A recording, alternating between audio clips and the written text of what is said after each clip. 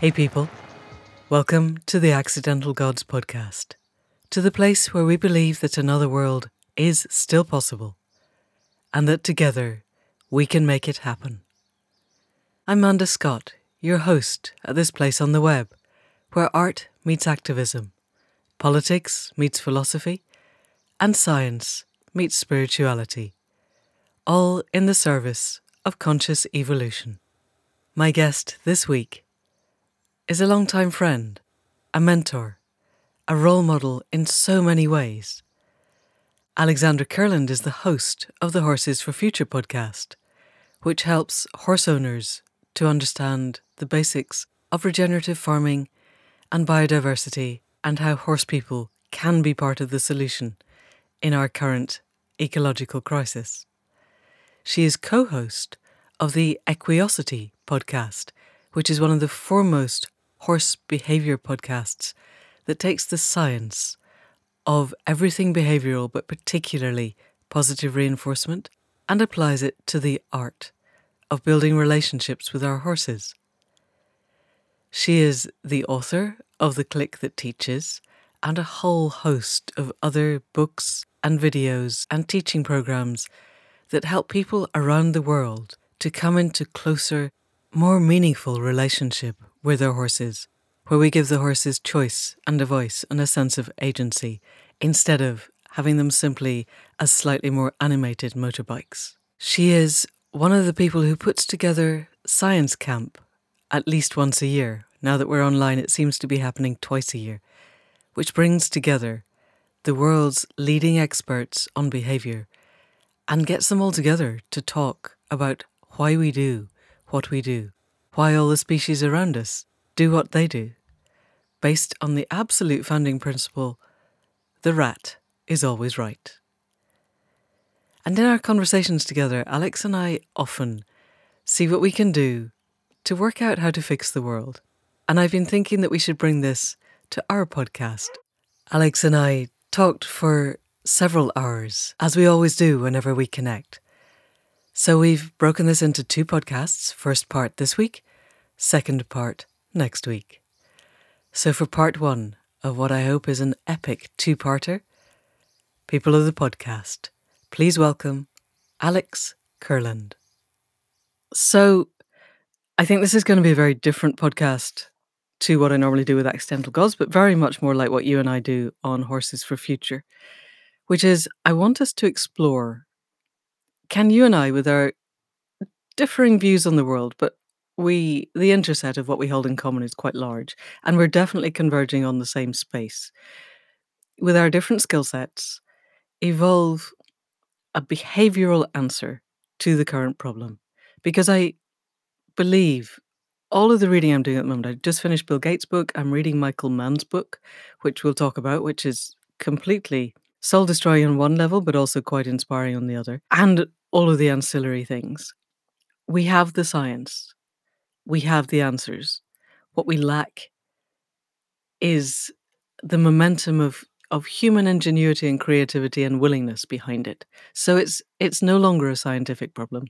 It's a behavioral problem. And you are my go-to person for behavioral problems. So let's see what we can do, basically, is my thought. How does that feel to you? Okay. That sounds good. I don't have any answers. So who knows? Maybe we'll begin to take the first approximation, the first step towards some answers. Yeah, I think so. Because you may not have exact answers to this, but you spend most of your waking life immersed in behavioral science of all different species. So I think if anybody can do this, Yes. then you can. So first thing with behavior, as I understand it, and you're more than welcome to correct me at any point along the way, because I'm feeling quite fragile in my own behavioral stuff with the ponies these days. We'll talk about that later.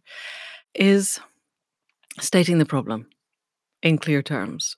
Stating the goal, the end goal. I am remembering a particular video, which if I get to it, I'll put in the show notes, of Mary Hunter. And her end goal was to get somebody to move a particular block to the right if she rolled a 1 and 2 on the dice, to the left if she rolled a 3 on the floor, and up if she rolled a 5, and down if she rolled a 6, or something like that. as a behavioral challenge. And then I watched her create this behaviorally, and I was utterly gobsmacked. So this is a slightly more complex thing, but the building blocks. So I wonder if we should give people a little bit of background. Yes. You're referring to Mary Hunter, who is one of the really key developers of Portal. And Portal is spelled Portl. Right. So Portal stands for Portable Operant Research and Teaching Lab. People don't need to know all of the origins. It goes back to the Kay Lawrence, who's a canine clicker trainer, and then it goes back to the early training games that we use in the positive reinforcement world to help people learn more about the science. And Dr. Jesus Rosales Ruiz developed Portal out of the table games that Kay Lawrence was developing. And it's you have objects on a table, and it's played between two people, often with coaches involved because it can get very mind-bending. The person who is the learner manipulates these objects, and when they manipulate the object in a desired way, that behavior is marked with some clear signal. It might be with the sound of a clicker or some other signal, and then reinforcement is given. And the reinforcement in the Portal games are usually some token. They're agreed upon in advance. And through this manipulation of objects, you can explore all kinds of concepts that are very active in questions in the field of behavioral analysis. And Mary Hunter has on the internet a tremendous video of teaching a conditional chain, which means that the end goal is the learner picks up a set of a dice, rolls the dice, and then depending upon what number has appeared on the dice, moves an object that's sitting on the table to the left, to the right, or up or down. And when you think about how in the world would you teach such a thing? Indeed. And how would you teach it without creating enormous frustration? And so what Mary has done in teaching this conditional chain is she's broken it down into component parts. So she's using what's referred to as constructional training, where we look at the underlying components and we teach those as individual units. But the constructional training is built, it goes back to the work of Gold Diamond, Israel Gold Diamond, primarily, and it's built around a series of steps or questions. And the first question is, where do you want to go? And that seems to me to sit very much in what you've been talking about in Accidental Gods and this whole, can we envision a world that we would want to live in? What does that world look like? And as far as I'm concerned, it doesn't look like what we're currently living in. Because what we're currently living in, if you think about what's been in the news, as we're recording this, what's been in the news over the last couple of weeks? Well, there's been war between Israel and Hamas in Gaza. In Gaza, we have in the United States, we have the Texas legislators trying to pass voting laws that will restrict voting in Texas. We have all of I listened to a report this morning on the growing militias that are here in the United States, which is very alarming. And none of this sits in the world that I naively imagine in my sort of little bubble of blissful naivete. These things are not part of my experience. They would not be what I would be envisioning. And I would think that the people who have a very different political views from mine would also be saying, well, the world that we're currently living in is not what we want to live in. Correct. And they might have a very different picture, and what they would be evolving, I might be saying, Oh my goodness, see, this is the problem. Yes. Here's a great example. So in the news this week, there was the report that China is now allowing families to have 3 children Yes. because there's a population problem, as in they don't have enough births. And you think, oh my heavens, my head is going to explode. Because what have we been talking about is, that we need to bring down the world's population, Yeah. that we need to bring it down. And so every time we're successful in bringing down the world's population, we get these headlines of, oh, well, we need to encourage more births. We had that here in the United States. You see it, wherever we've been successful in bringing birth rates down, then they suddenly realize, oh my goodness, there are going to be a lot of old people and not a lot of young people. And how is this ever going to work in the economy? Yes. And so you have this split between what is good, in quotes, for a government, a country, an economy that wants to continue to grow. And there's a question. Yep. And what is good for the planet? And what's good for the planet would be fewer humans.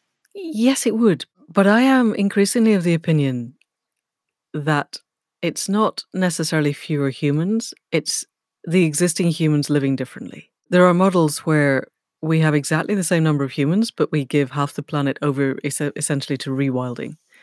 And it's fine, actually. Everybody thrives.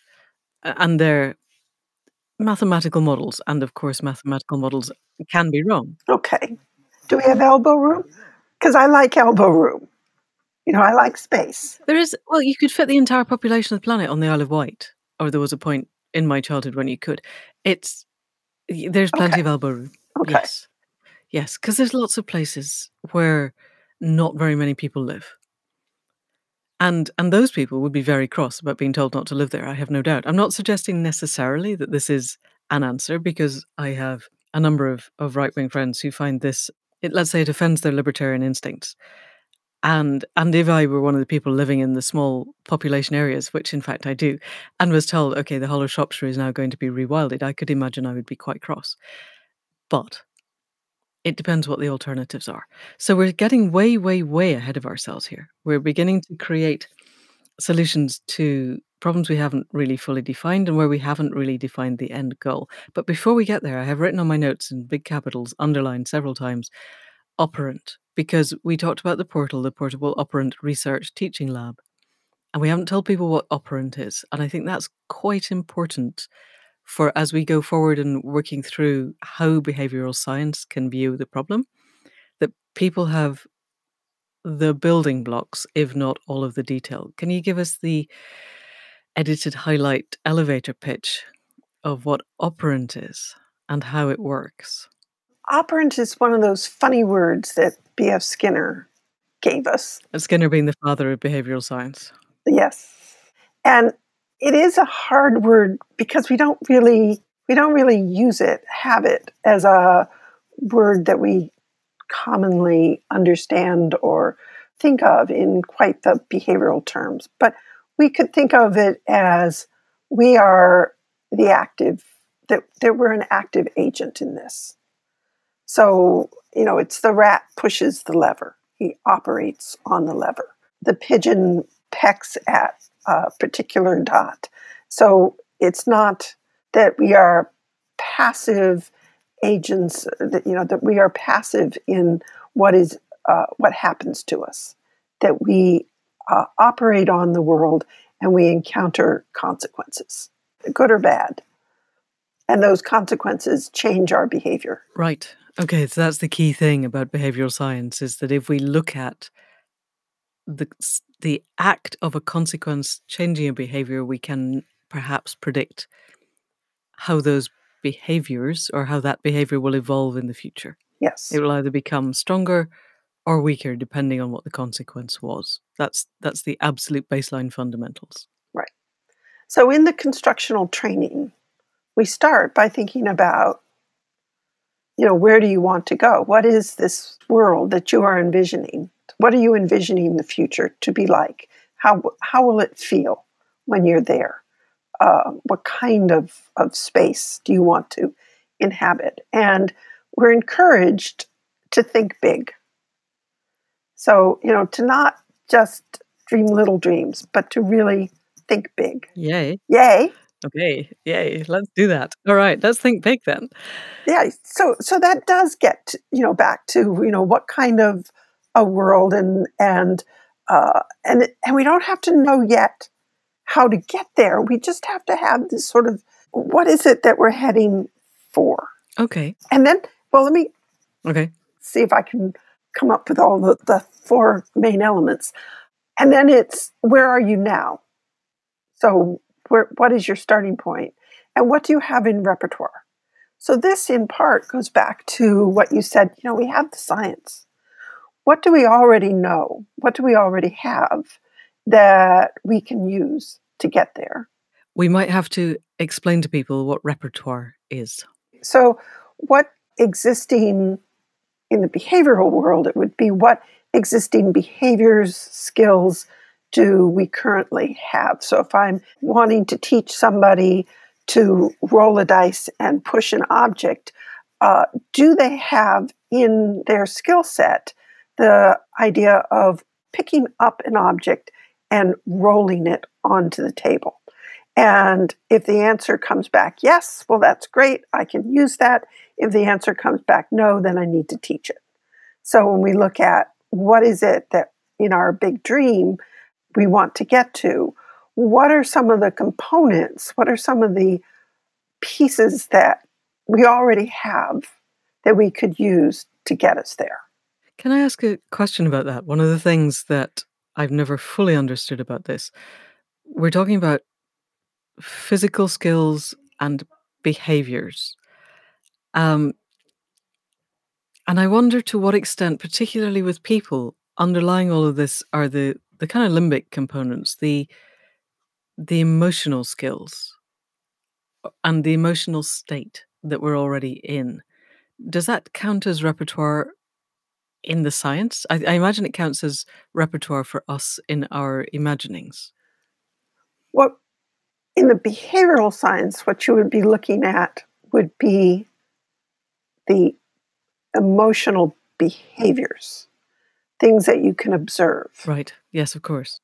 So you would look at body posture, tension, breathe, is the individual breathing, smiling, laughing, blinking. These things that you can observe, things that you can measure, because we cannot know what somebody else is feeling and thinking.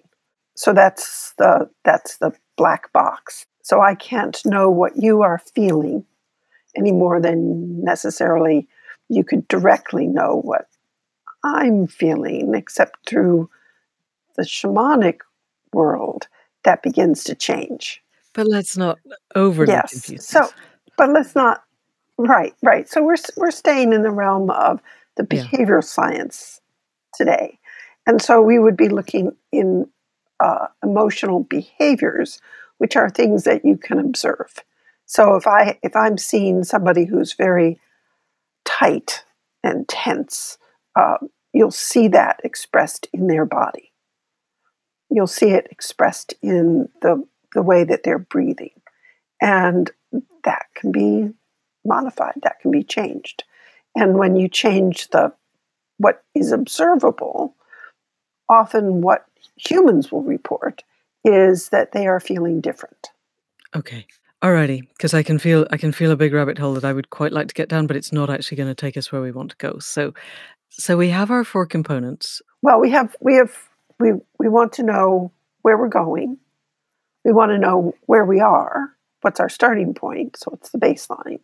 What are the underlying skills? What's the repertoire that we currently have? What's going to keep you motivated? Right. Oh, that's big. That's an important one.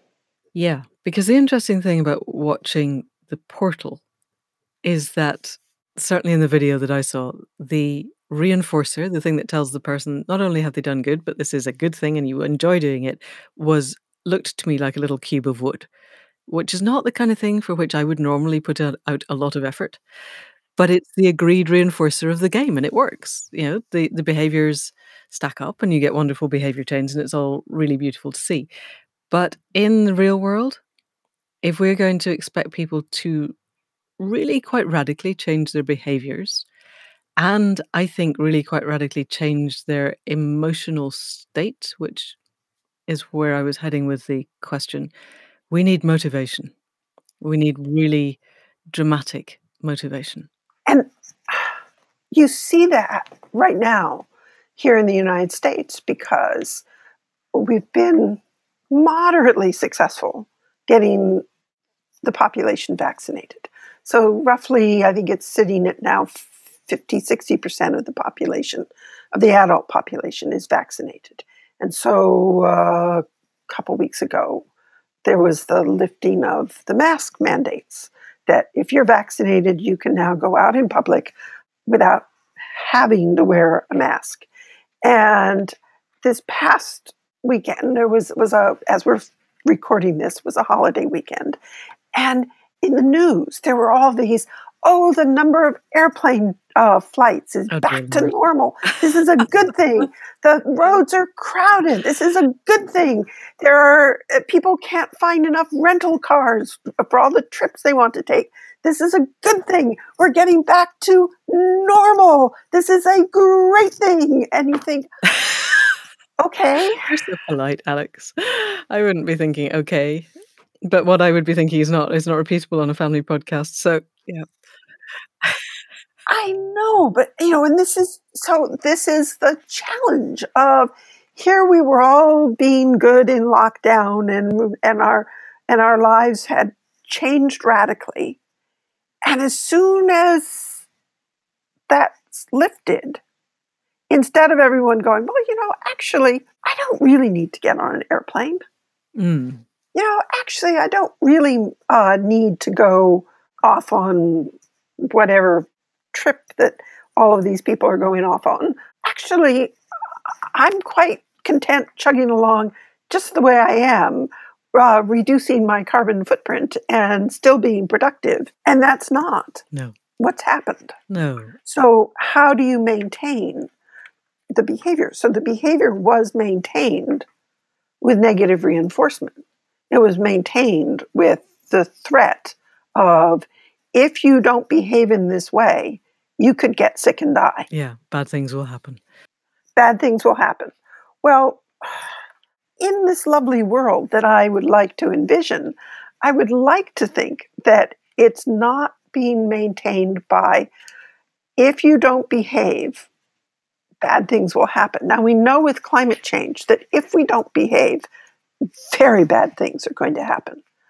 But so far, those very bad things don't seem to be upfront and close enough for people to pay attention to them. No. Even when there's something as catastrophic as these horrific fires that have been in California and Australia and so on, or the horrific flooding, where it's impacted people's lives directly, it still doesn't seem to be enough for them to say, oh, I think maybe climate change is real and we should all change our behavior. Yes. I was listening to a podcast with Tristan Harris earlier today, and he was rattling off a whole bunch of statistics on that. And it's people whose lives have actually been materially impacted, people whose homes and livelihoods have been destroyed. Still, less than 10% of them are attributing this to climate change. Yeah. This was a recording made in 2020, and that may have changed, but it won't have changed much.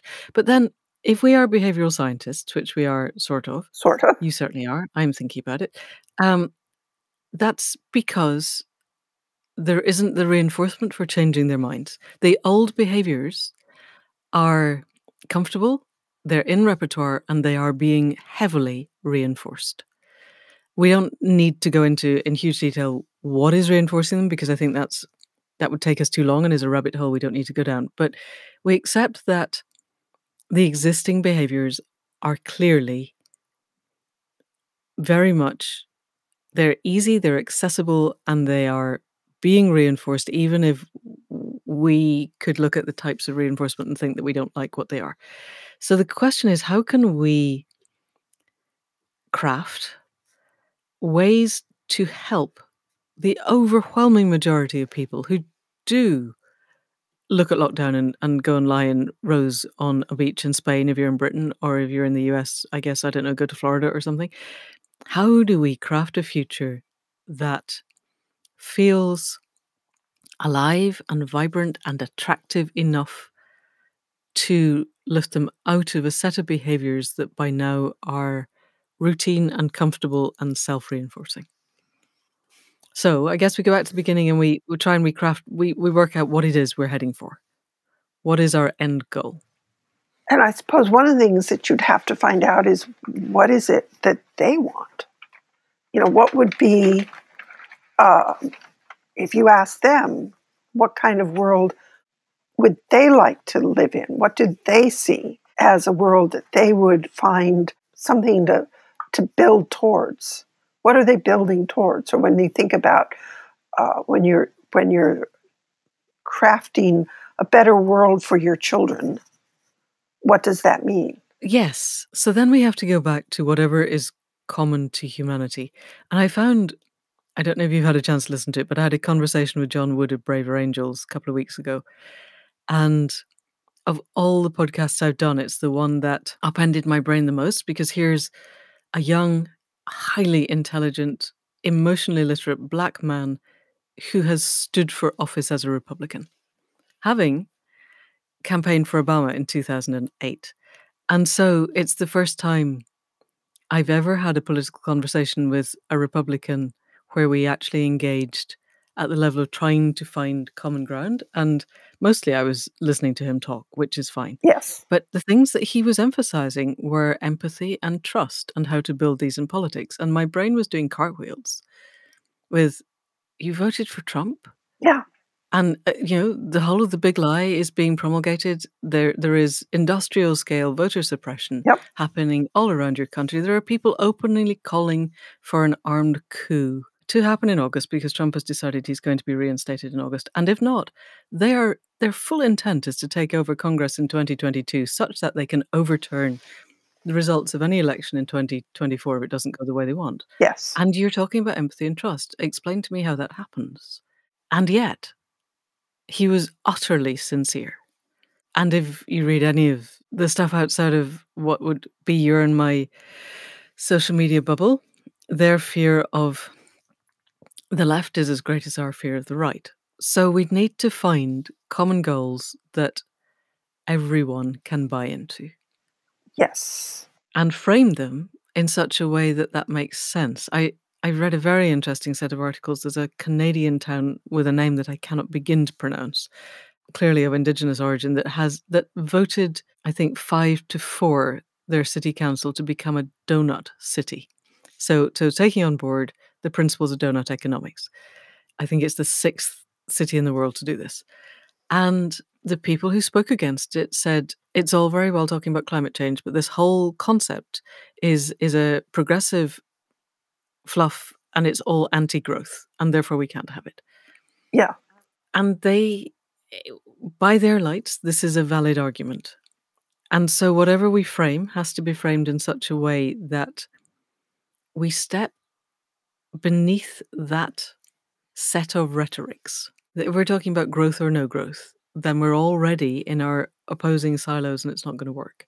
Right. And arguing about that isn't going to work either. So we need to create something. Never-ending growth. What is it that they are wanting, seeing, desiring? What is it that growth means? I don't fully know, and it might be very interesting to find somebody from that side to come and talk to us on the podcast and explain that. But in my conversations with the people that I can talk to off air, they exist in a world where the markets are king and where things like pension funds, always it comes back to, well, how are you going to pay the pension funds? And I get to, how many pension funds do you think there are on a dead planet? But between the one and the other, because we exist, there's E.O. Wilson's wonderful phrase of we have Paleolithic brains, software, within medieval institutions and the technology of gods, and this is what's going to kill us. And those the Paleolithic mindset and the medieval institutions combined such that, exactly as you said, the threat of climate change isn't immediate enough. It's not the saber-toothed tiger in the bushes. I spoke to a highly intelligent individual who's quite a good friend the other day and said exactly that. What happens when extinction arrives? And you went, "Oh, don't we won't be heading for extinction. Someone will fix something. People will survive." I think, really?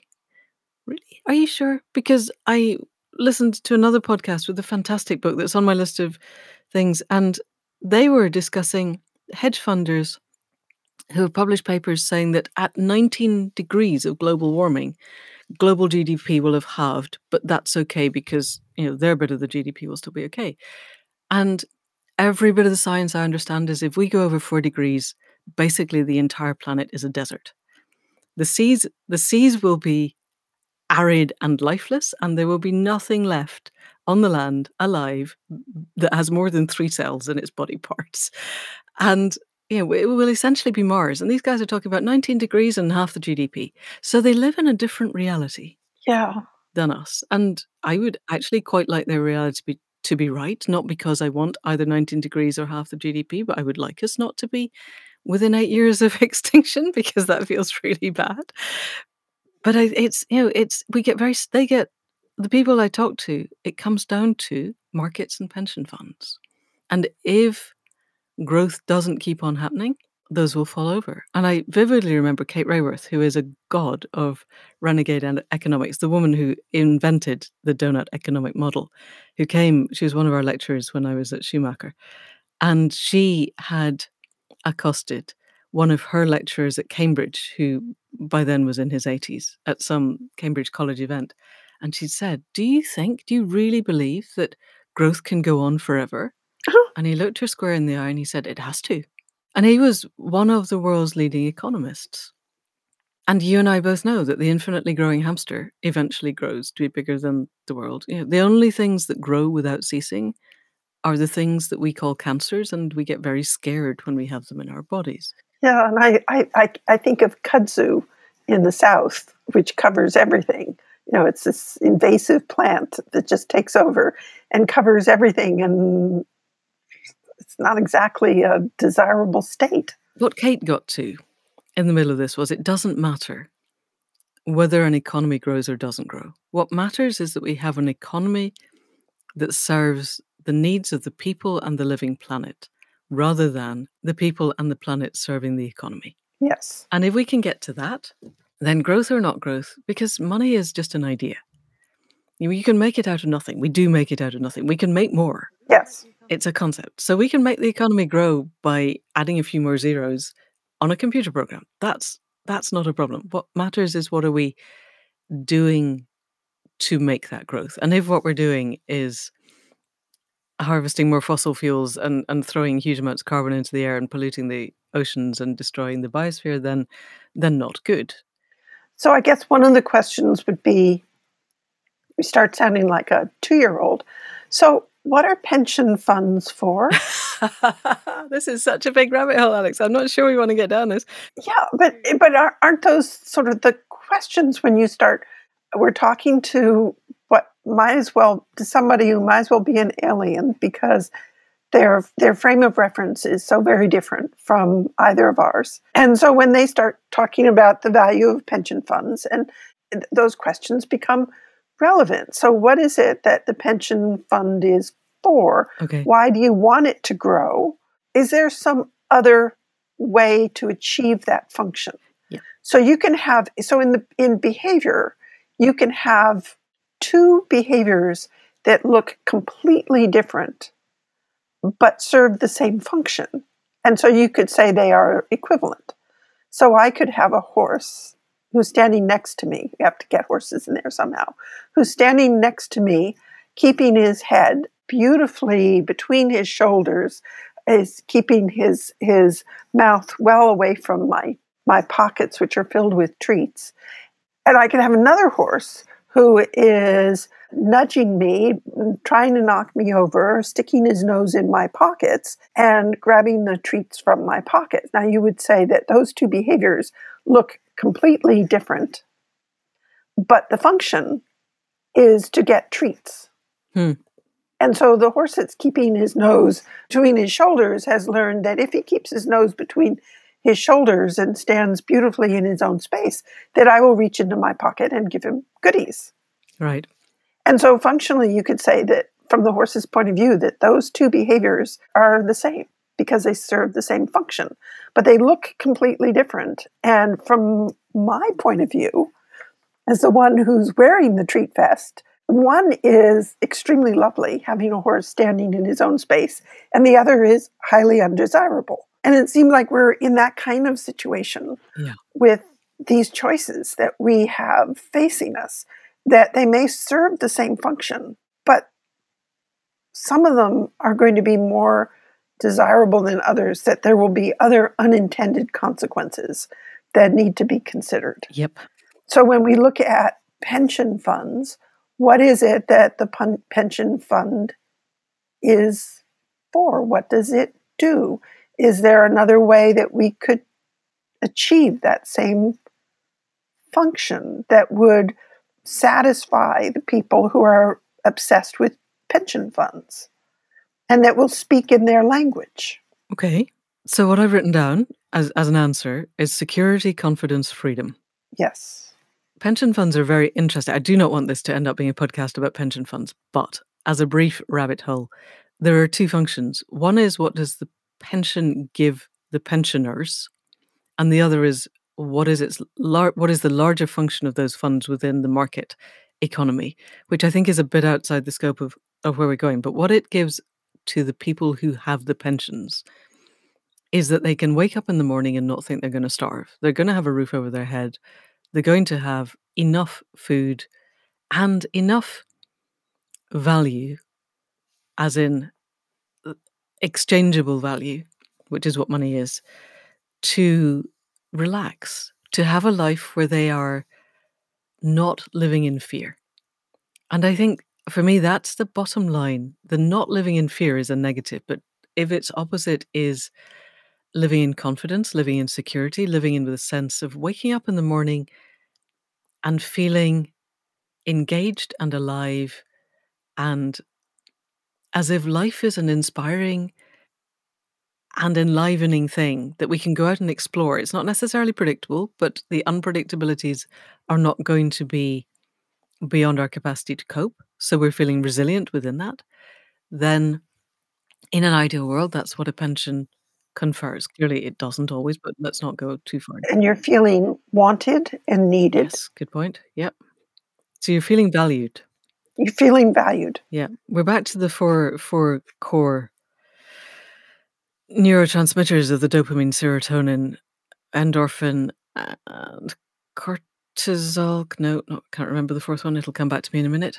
But yes, the wanted and needed is the serotonin. I have pride. I feel that people for whom I have respect me back, and that I have a function within my community. So that sense of community is huge, and pensions don't necessarily give that. You can be a pensioner and be a complete hermit. Right. But I think in the world that we want to create, that sense of community as being at the heart of everything, and intentional communities of purpose that may become communities of place, I think. Because when I speak to people about community quite a lot, I can see the panic begin in the edges of their eyes because they look around where they live and go, I tolerate the people I live with. I don't necessarily want to engage with them that much, which is an interesting feature of modern life, because for almost all of human evolution, the people you lived around were essential to your survival. Yes. And you had to get on with them. And also you had no choice, because unless you were very good at walking and surviving, there was nowhere to go. Right. That was far enough away. It's only very recently we could move. And group sizes were 150 or less. Yeah, Dunbar's number. Exactly. So now we can have multiple Dunbar number groups. So if I look at mine, I have the dreaming, I have the accidental gods, I have the horses, I have the homeopathy, I have the writing, I have the climbing, I have the computer stuff, I have really kind of deep state tech stuff, energy work, a couple of other things, and any one of those could have 150 people in it, and that would be fine. And the overlaps between them are minimal. And then there is the community of physical place.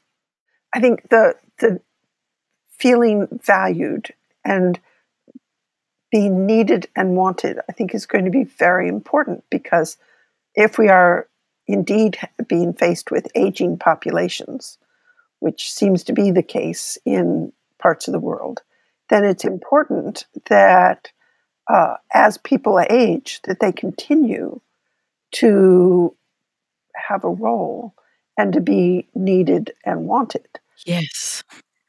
Because if there is a pinch on resources, you don't want to be in that segment of the population that gets put out on the rocks to... No, or as in, did you ever read Hanta Yo when you were younger by Ruth Beebe Hill?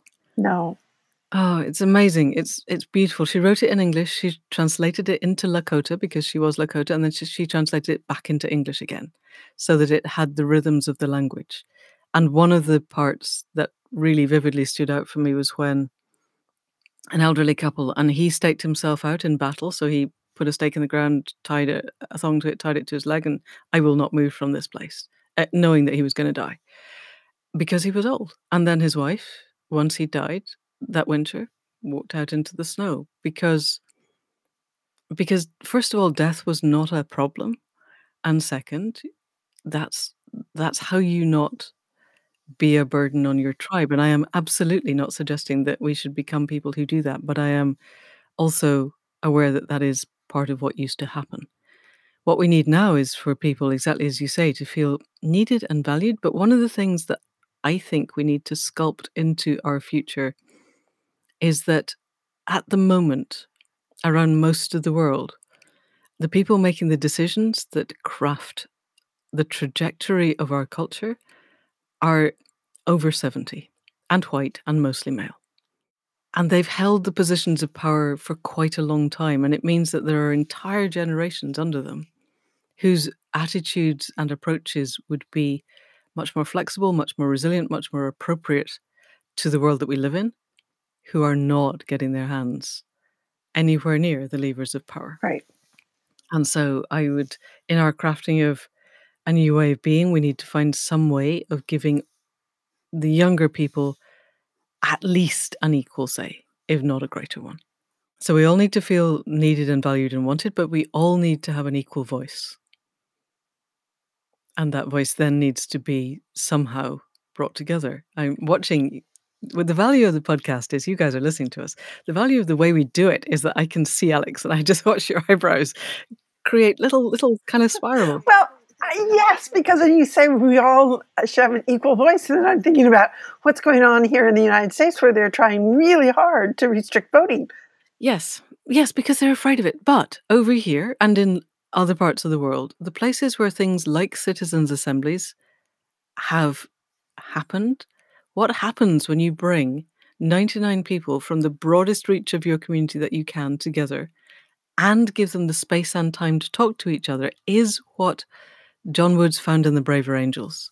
Once people start talking, they are much less likely to be at the extremes of their belief system. And it seems pretty much universal that when you bring people together in a citizens' assembly, the hard left and the hard right both move towards a softer kind of a middle. People stop being anti-immigration once they've been speaking to people who are actually immigrants as human beings.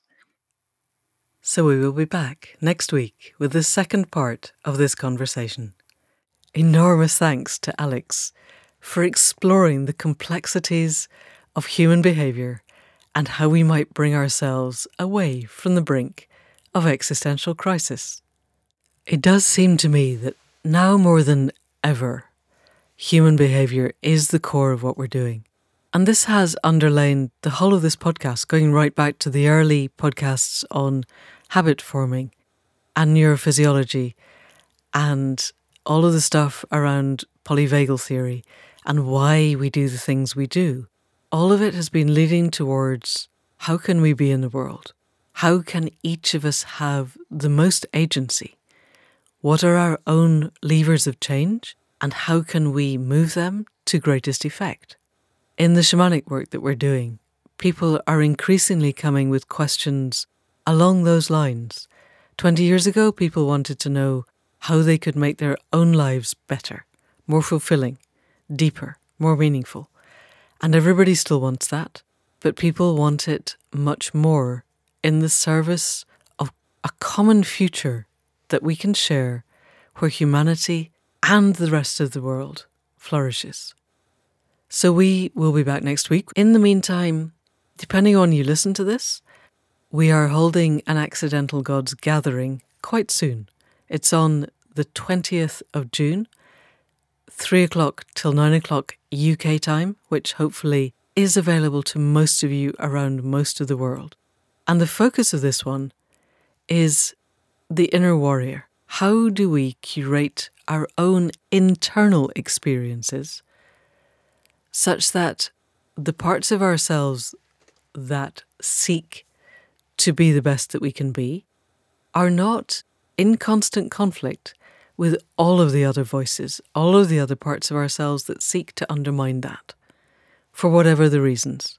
And this could become highly complex, or we can render it simpler and use all of the techniques that we understand from all of the work that we've been doing to build that sense of self that is whole and coherent, that has resilience, that has integrity, that has an authentic sense of being the person that we want to be in the world, and allow that to then curate the rest of our inner space so that we're not crushing the parts of ourselves that have doubts or look at the world and feel despair. We are giving those voices, but we are not necessarily letting those voices rule what we do.